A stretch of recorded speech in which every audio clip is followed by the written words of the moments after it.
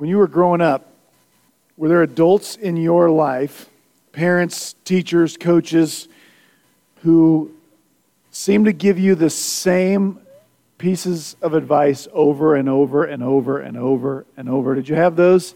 I smiled. This was not in my notes, but I made eye contact with Jeff Bubach as I started here. I know Jeff and Jay's dad was a walking catalog of pithy pieces of advice that got repeated over and over. Like, if you just get started, you're halfway done. Wasn't that close? Something like that.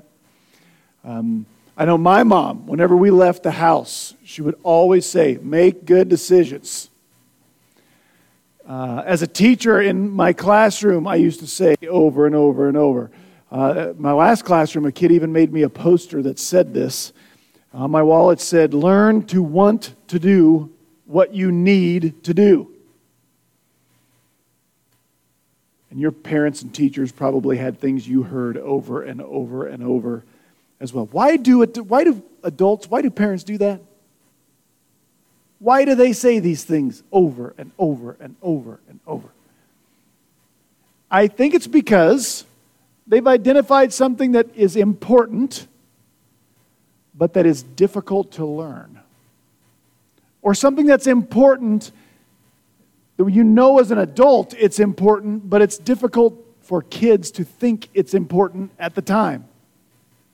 And I think if we would go back through these things, isn't it true that as a young person, for something you really don't want to do, what you do is you just put off starting it, right? So that piece of advice, if you just get started, it's like you're halfway done. There's a lot of wisdom in that. When my mom would tell us make good decisions, it's because she knew as an adult that sometimes there are decisions that seem minor and seem small to kids at the time that can have big consequences. When I taught kids in school, you've got to learn to want to do what you need to do. Isn't that a big part of growing up? When you're young, the only thing you want to do is whatever feels fun at the time. But part of growing up is understanding there are things that I need to do, and I need to learn to want. Do those things. Isn't that why we as adults today might be the ones saying these things over and over? These are things that are hard to learn. They're important, though. Even though at the time, to young people especially, they don't always seem like it. Well, we're in the middle of a long teaching of Jesus called the Olivet Discourse. He was sitting on the Mount of Olives talking to his disciples about the end times, about when he is going to return one day. They had asked him, when are you coming back? And how will we know the time's getting close? And he's had a couple of points, or maybe two parts of the same point, that he has said over and over and over and over. You won't know when I'm coming back, so you have to live ready. You have to be ready all the time. You don't know when you're going to be standing before me, so you got to make sure you're ready all the time. Here, when I say he said it over and over and over again, I mean, check this out. 24, verse 36. But as for the day and the hour, no one knows. Not the angels in heaven, not the Son, only the Father. Verse 42, therefore stay alert. Why? Because you do not know on what day your Lord will come. Verse 44, therefore you must also be ready. Why? Because the Son of Man will come in an hour when you do not expect him. The last verse today, therefore stay alert. Why? Because you do not know the day or the hour. Are you catching a theme here? Right? This is all in the, sometimes it's hard to tell the main idea of a passage of Scripture. That's not the case with the Olivet Discourse. If you read this baby and miss the main idea, you're just not paying attention, because he says it over and over and over and over. And then, like we're going to see today, he teaches a bunch of parables that are about the same point.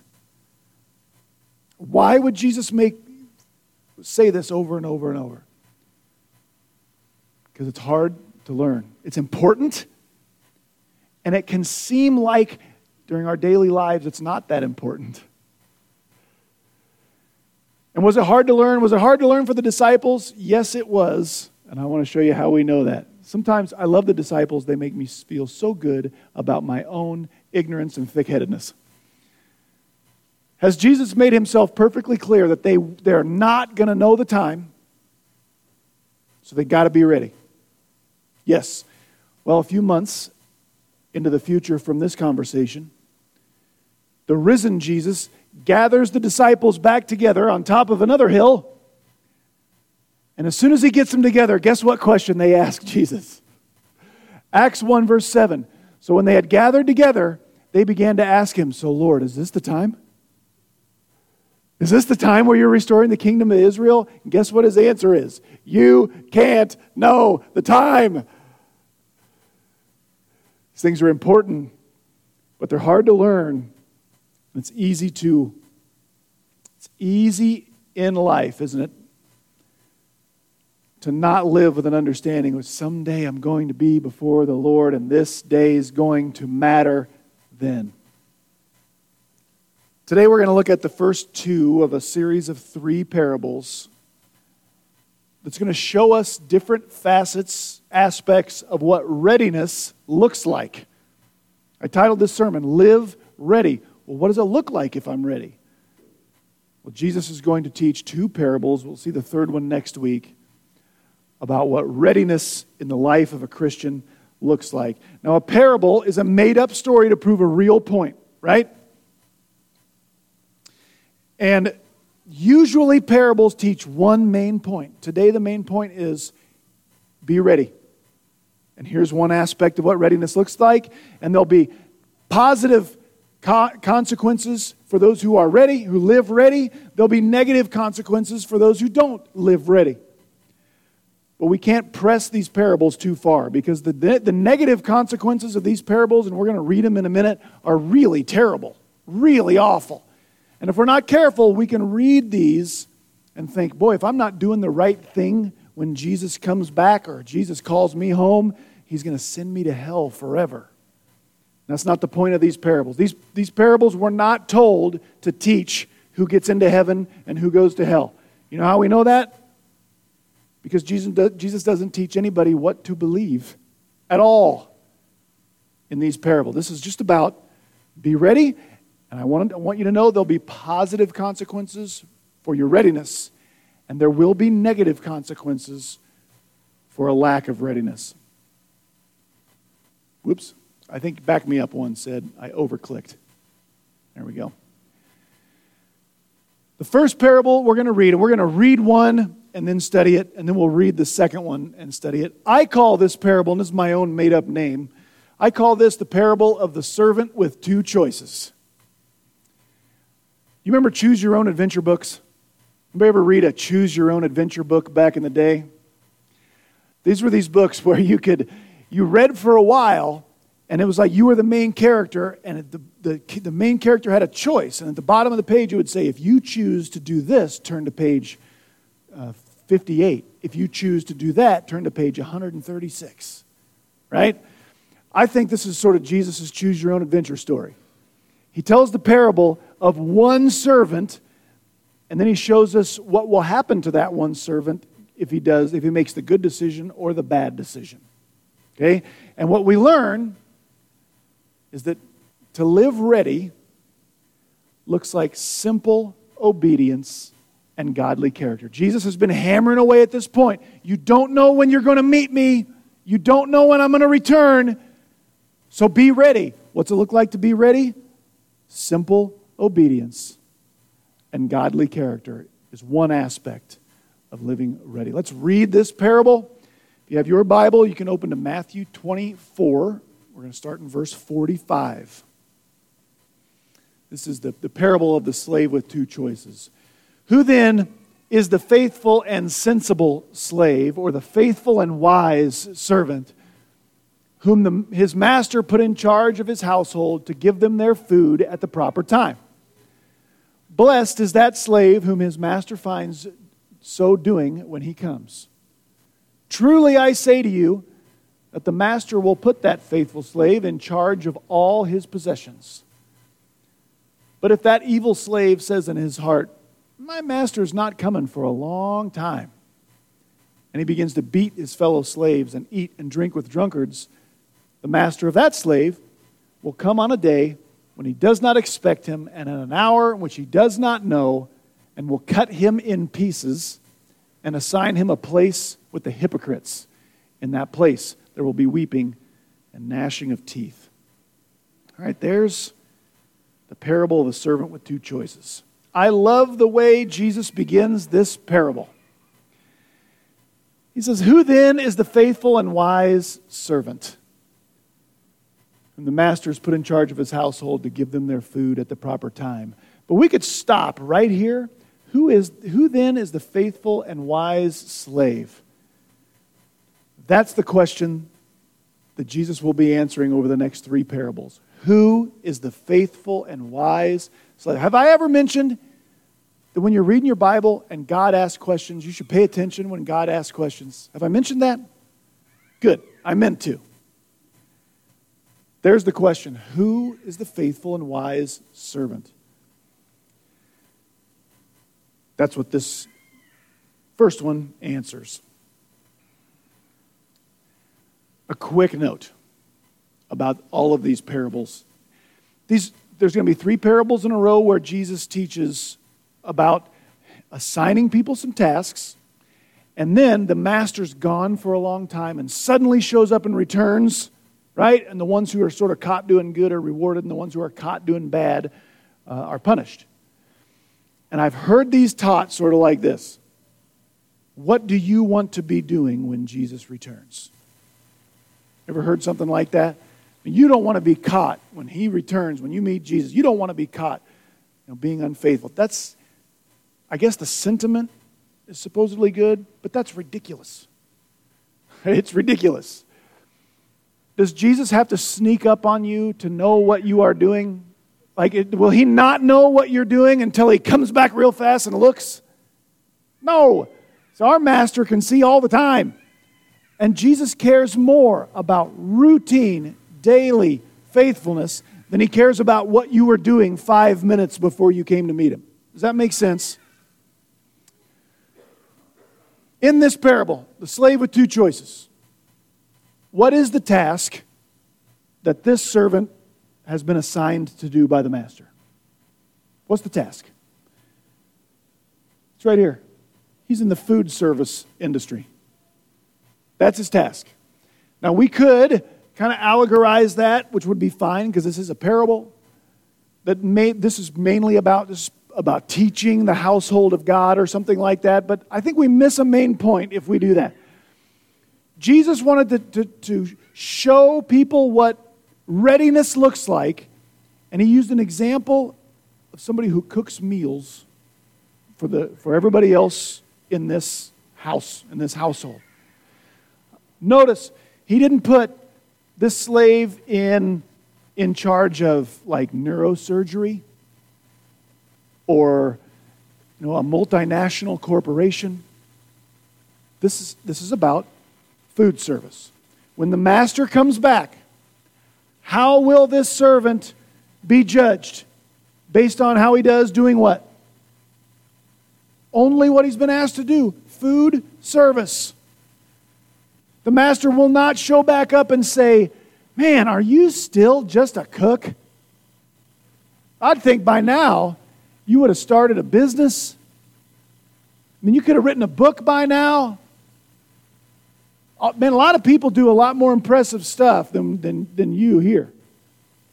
That's not the way the judgment will go down, will it?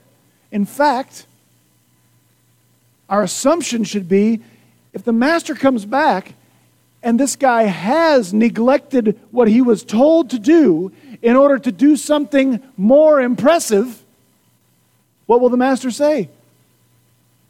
"This is great that you started this business, this nonprofit, this whatever, but that's not what I asked you to do. You'll be judged based on what I assigned you to do." That's a really important thing to remember. Routine faithfulness where God assigned me. And God assigns us to be pastors, to be popcorn exporters, whatever they do, to to drive a Frito-Lay truck, right? To be a school administrator. God assigns us all kinds of places, right? So I'm not telling you need to quit your job and do something else. No, this guy was assigned a job in the food service industry. That's where he was assigned. But God cares about our routine faithfulness where he put us. That's an important lesson to remember. I always think of moms when I think of things like this. Here's why. I think, although I've never been a mom, full disclosure, it seems to be very easy to get so covered up in all of the duties of momming that it's really easy to feel like, man, nobody notices this. Who cares? I'm not making my mark. Right? But if you've been assigned the task of momming, God cares about your momming. And it is significant. By the same token, if God hasn't assigned you the task of being a parent, God does not look at you and wonder what is wrong.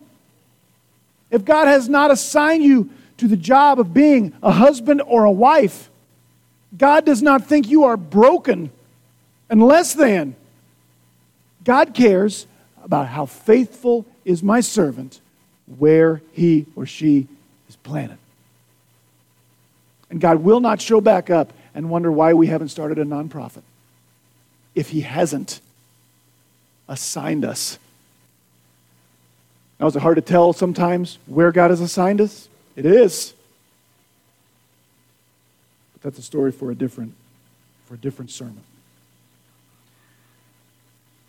God cares about my daily, routine faithfulness or lack thereof. Now, why is it difficult to stay faithful where God has put me? Is it hard sometimes to continue to do the same things day after day after day and be faithful? Yes. And I think we fail in our faithfulness in those things for the same reason this guy failed in the second half of this made-up story. But if this guy decides to make the bad decision and become the evil slave, in verse 48, oh man, I have got to back up. I'm sorry. I skipped something very important. I want you to notice the reward for faithfulness, verse 47. Verse 47, the master comes, finds him just being a good cook. Truly I say to you, the master will put the faithful slave in charge of all his possessions. Do you see what the reward is there? Does the slave get all of the master's possessions? Is that what it says? No, he's put in charge of. He used to just be in charge of cooking. He was faithful in a little. Now he's faithful in much. Now he's going to be like a steward over all of the master's possessions. Here's what we learn there. You know what the reward is for routine faithfulness in service? More service. Isn't that awesome? If you're a faithful servant, God says, you get a long vacation and a sabbatical. Is that what he says? No, he says, if you're faithful in serving a little, I'll let you serve more. I think this is part of our eternal rewards. If we're faithful where we're planted before we go to meet the Lord in his millennial kingdom, when we're heavenly bureaucrats, we'll be entrusted with much or little based on how faithful we were where we were planted. And a real servant, the desire of the heart of a real servant is to serve the master. Now we can go on to the unfaithful servant. Why is it hard to be faithful on a routine basis? Well, for this guy, the evil slave says in his heart, man, my master sure has been gone a long time. You see what his initial problem is there? You see what his first mistake is there? See, I think this guy, he held out a long time. I think he was a faithful food service worker. And then thoughts like this started to creep in. Man, nobody even notices this. I've been doing the same thing over and over and over. And what reward does he get for doing his job faithfully over and over and over? Not a lot, really. He's a cook, so he probably gets more complaints than he gets attaboys, would be my guess. And so he starts to think, gosh, I didn't think this would take this long. And so he starts to look for ways where he can get more instant gratification than waiting for his master to return and reward him the way the master would. And in the story, he starts to beat up fellow slaves. I think we should read that as he finds ways to be above, to dominate, to be superior. I'm going to take the task God gave me to do and make sure somehow that I'm above and over other people. In this case, physically. Because it always finished this for me. It always feels better to feel. It always feels better to feel better. And then he hits the party scene because there's instant gratification there.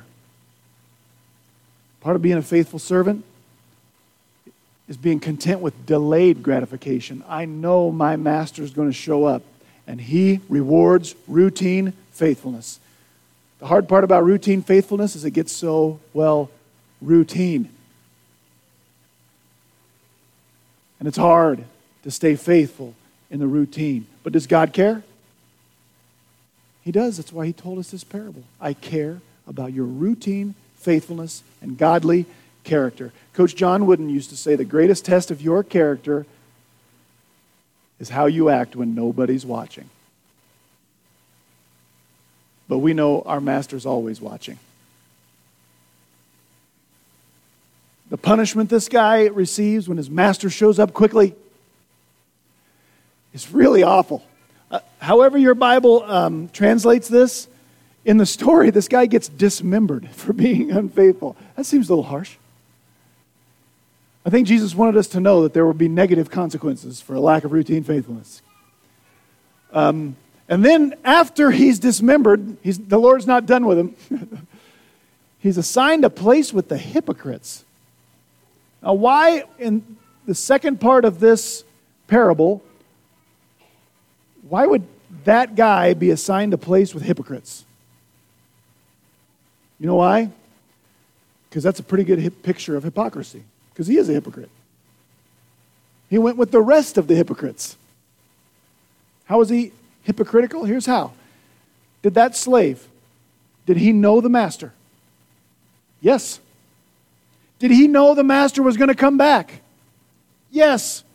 Did he know he would be rewarded or punished based on how faithful he was to the task? Yes, I believe he did.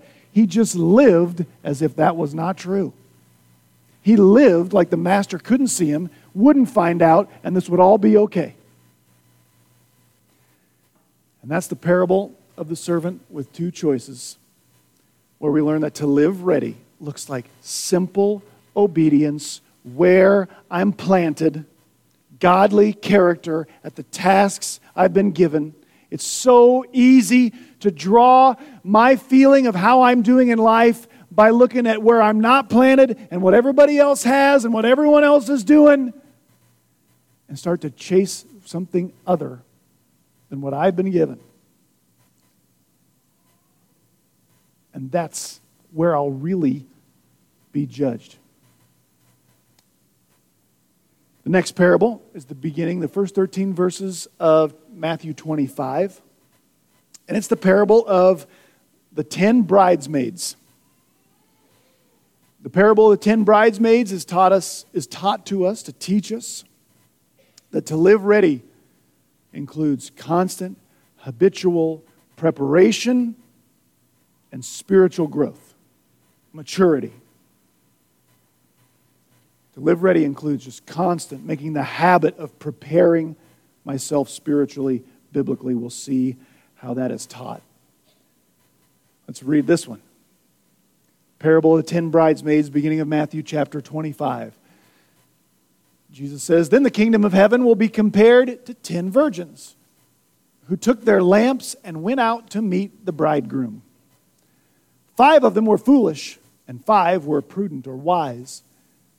For when the foolish took their lamps, they took no oil with them. But the prudent took oil in flasks along with their lamps. Now while the bridegroom was delaying, they all got drowsy and began to sleep. But at midnight there was a shout, behold, the bridegroom, come out to meet him. It's go time. Then all those virgins rose and trimmed their lamps. The foolish said to the prudent, give us some of your oil, for our lamps are going out. But the prudent answered, no, there will not be enough for us and you too. Go instead to the dealers and buy some oil for yourselves. And while the unwise ones, the unprepared bridesmaids, were going away to make the purchase, that's when the groom came. And those who were ready went in with the groom to the wedding feast, and the door was shut. Later, the other virgins also came, saying, Lord, Lord, open up for us. But he answered, truly I say to you, I do not know you. And Jesus says, be on the alert then, for you do not know the day or the hour. There's the parable of the 10 bridesmaids. This is the story. This is to teach us that living ready is a marathon, not a sprint. And Jesus tells us there's 10 women who get invited to participate in a wedding. That's why I call the 10 bridesmaids. And weddings were different in the first century Israel. Marriages started when 2 dads, the dad of a future groom, the dad of a future bride, made a deal to marry their children. Okay? And when that deal was made, those two it was like they were officially married. It took a divorce to separate that, but they didn't live together as a couple at all. There was this long period of betrothal. Everybody knew one day that these two are going to be fully married. They're sort of are, but they're not yet. And then, whenever the right time was the right time, after the groom had prepared a place for them to live, the groom would go to his future father-in-law, his house, and he would get his bride, and then he would take her to go and live with him in his house. And around that last part, that's when the party took place, when this thing was going to be official. And here's what seems to be going on here. 10 bridesmaids were enlisted by the groom. And I picture this as they're supposed to take their lamps out and they're going to light the path between the bride's old house and the bride's new house.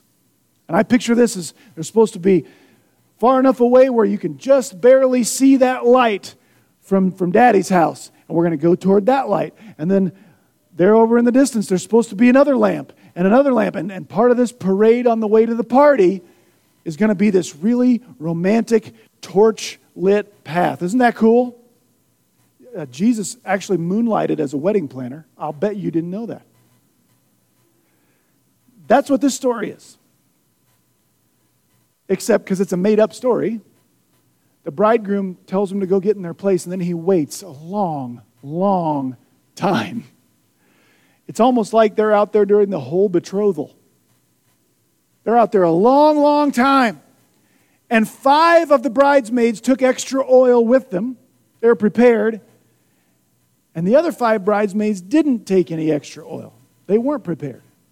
And they were out there so long that when the groom finally shows up, the ones that didn't take extra oil, they can't let their light shine. They can't do their job. And all of a sudden, they got a problem on their hands, don't they? Except, did this problem happen all of a sudden? When did their problem happen?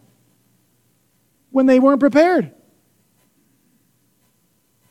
And so somebody says, it's go time. Here comes the groom.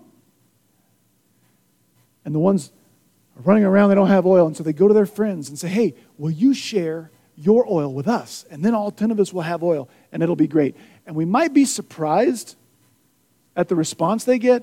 Are you surprised by this? What do the prepared bridesmaids tell the unprepared bridesmaids when they ask for oil? They say, you go buy your own oil. I'm not giving you any of mine. Well, that doesn't seem very Christ-like, does it?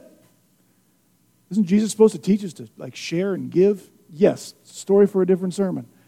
Remember, these are made-up stories to prove one main point. And here's the problem with sharing. The ones who are prepared say, no, there will not be enough for us and you too. Here's what they're saying. They assess the amount of oil that's left over and they say, listen, we still don't know how long it's going to be before he gets here. And if we pour half of our oil into your lamps, we're all going to burn out. Then there's not going to be any of these romantic torches lit. And the groom is going to be embarrassed. And his plan is not going to happen. And I know you want me to share my oil with you because you don't want to be embarrassed. But sister, this ain't about you. This is about the groom. And his plan has to work. So if you want to be a part of his plan, you better hurry up and see if you can still get prepared. And as the story goes, they miss their time to shine. And they miss out on the party. Now, what do we learn from all of that? We learn that preparedness, being alert, living ready, is a marathon and not a sprint. I would say it this way. As Christians, one part of being ready is as Christians, we have to continually and constantly be filling our lamps. We have to continuously and constantly be filling our lives, our hearts, our minds with the right fuel, because maybe you've heard this somewhere else before. We are supposed to be a light. Didn't Jesus say that? Earlier in this book, he told his disciples, did Jesus say in Matthew, did Jesus say, I am the light of the world? No, he told his disciples, you are the light of the world. And nobody lights their lamp and hides it under a bushel. No, you're supposed to be a light for me that everyone can see. Let your light so shine before men that people see the stuff you do and glorify my Father in heaven by coming to know Christ as Savior. The main job of the church, Jesus will tell at the very end of the book of Matthew, he'll tell the disciples, go into all the world and do what? Make disciples. That can be compared to shining your light. So you know what we as the church are supposed to be doing? Making disciples. Now, let me ask you this about you. Were you born ready to make disciples? Were you born with everything you needed to know in order to shine the light of Jesus and attract people to Him? Were you born that way? The answer is no. We're supposed to prepare to be that way. Do you know a lot of what we do when we gather together? Because do you know this building is not the church? We call it that just because that's just what a place like this is called. But we, the people, are the church. And the church is supposed to do the church's job outside of the walls of this building. When we come here, you know what we're supposed to be doing? You know one real reason why we come here? About half of the reason we come here? We're lamp filling. That's what we're doing. We open the Word together and we pour the Word into ourselves so that when we leave here, we can let our light shine. We don't come here to shine our light. Nobody can see us here. We come here. We go to Bible studies. We get in mentoring relationships. We read our Bibles on a daily basis to fill our lamps. Because there's a million things in this world that can drain our fuel. That try to snuff out our fire. But we need to continually be preparing and filling. You know why? Because we don't know when it'll be our time to shine. Not only do you not know when you'll stand before the Lord, you don't know when it's your time to shine. You ever been in a conversation and you started to think, man, this is kind of going, maybe somebody's hurting, maybe somebody needs answers. This is kind of going in a spiritual or a religious way. And you think, this is probably would be a good time to say something about the Lord or about the gospel or something, and I have no idea what I'm doing here. Have you ever been there? I've been there. Right? I heard Rachel share this story at conference. When we first started being discipled, somebody was first starting to pour oil into us. We had friends who recognized the difference. And a friend of ours asked Rachel, like, man, you're different than when you moved here. What's going on? What is it with you? And as Rachel told the story, she said, I just flubbed all over myself and gave a terrible answer that I regret to this day. You know what she did? She said, I'm not giving an answer like that next time. Because it's our job to prepare to shine our light. Could you share the gospel with somebody? If I asked you what is the gospel? Could you do it? You know, one reason why I try to remind us a different way every single Sunday what the gospel is. Have you noticed? I hope you've never been here that I didn't say the good news of what Jesus did for us at the cross. I try to do it over and over, different ways. Because part of my job is to equip the saints to shine their light. Man, I would practice that because you don't know when it's your time to shine. You know what happens a lot? Somebody comes to you or somebody here, and they have this problem, and they're really struggling, they don't know what to do, and there's a perfect opportunity to share, and they say something like, you should go talk to my pastor. And I'm here for that. I am. But that might not be my time to shine. That might be your time to shine. Found this quote studying for this passage.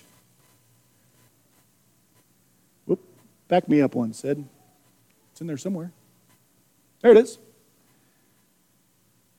Diligence in the future cannot atone for negligence in the past. An old preacher named W.F. Adney wrote that. Diligence in the future cannot atone for negligence in the past. Someday, especially if you pray for opportunities like that, you are going to have your time to shine the light of Jesus in someone's life. But it really doesn't matter how excited you get at that point if you haven't prepared up to that point. Diligence in the future cannot atone for negligence in the past, so we have to be faithful in the present. That's the point of the parable. And you know, the party that these bridesmaids don't get to go into, they don't get to share in that part of the wedding feast. You know in the Bible what the real wedding is in the New Testament? Who is the bride and who is the groom that comes for the bride? Jesus Christ has been preparing a place for His church. And the church is the bride of Christ. And He is going to come back and take His bride home. We're supposed to be inviting more and more people to the wedding. And there's a special kind of joy at doing the job the church is designed to do. Make disciples. Shine our light. And we get into heaven based only on what we come to understand and believe and trust in about Jesus Christ. But we only get to celebrate a new member of the wedding party when we're a part of that process, which it takes preparation. Now this week when I email out the bulletin, I'll attach somehow in there just some materials, some preparation materials. Maybe this is the week you begin to prepare how to share the simple message of the gospel with somebody else. And then maybe you can pray that the Lord would give you an opportunity to shine the light He gave you. Jesus began with this question: who is the faithful and wise servant? And then he taught us two parables to teach us. The one who lives ready, the faithful and wise servant, first is the one whose life is characterized by godly character and simple obedience where I am planted. And second, he said that the one who's ready is the one who continually is fueling his or her fire so that he or she can be a light for Jesus in a dark world. And if I don't do number one, if I'm not faithful, if I am a hypocrite, if I'm not trustworthy, if I'm not faithful where I planted, then my words when I try to do number two will be empty. They'll think, I don't know what fuel you're trying to sell, because I see your life. But by the same token, I can do number one all the time. I can be faithfully obedient and good. But that won't help me be a part of my purpose if I don't prepare to shine my light. These two work together. That's why Jesus told them in tandem. This is a marathon. It's not a sprint. We don't want to be that seed that gets really excited and grows up real fast. Then the sun comes out and it just sort of withers. We want to be constantly fueling, nourishing our hearts, praying for opportunities to shine His light in a dark world. Pray with me and we'll move to communion. Father, thank you for the sobering reminder of what readiness looks like. And how you've reminded us in some ways how not ready we are sometimes.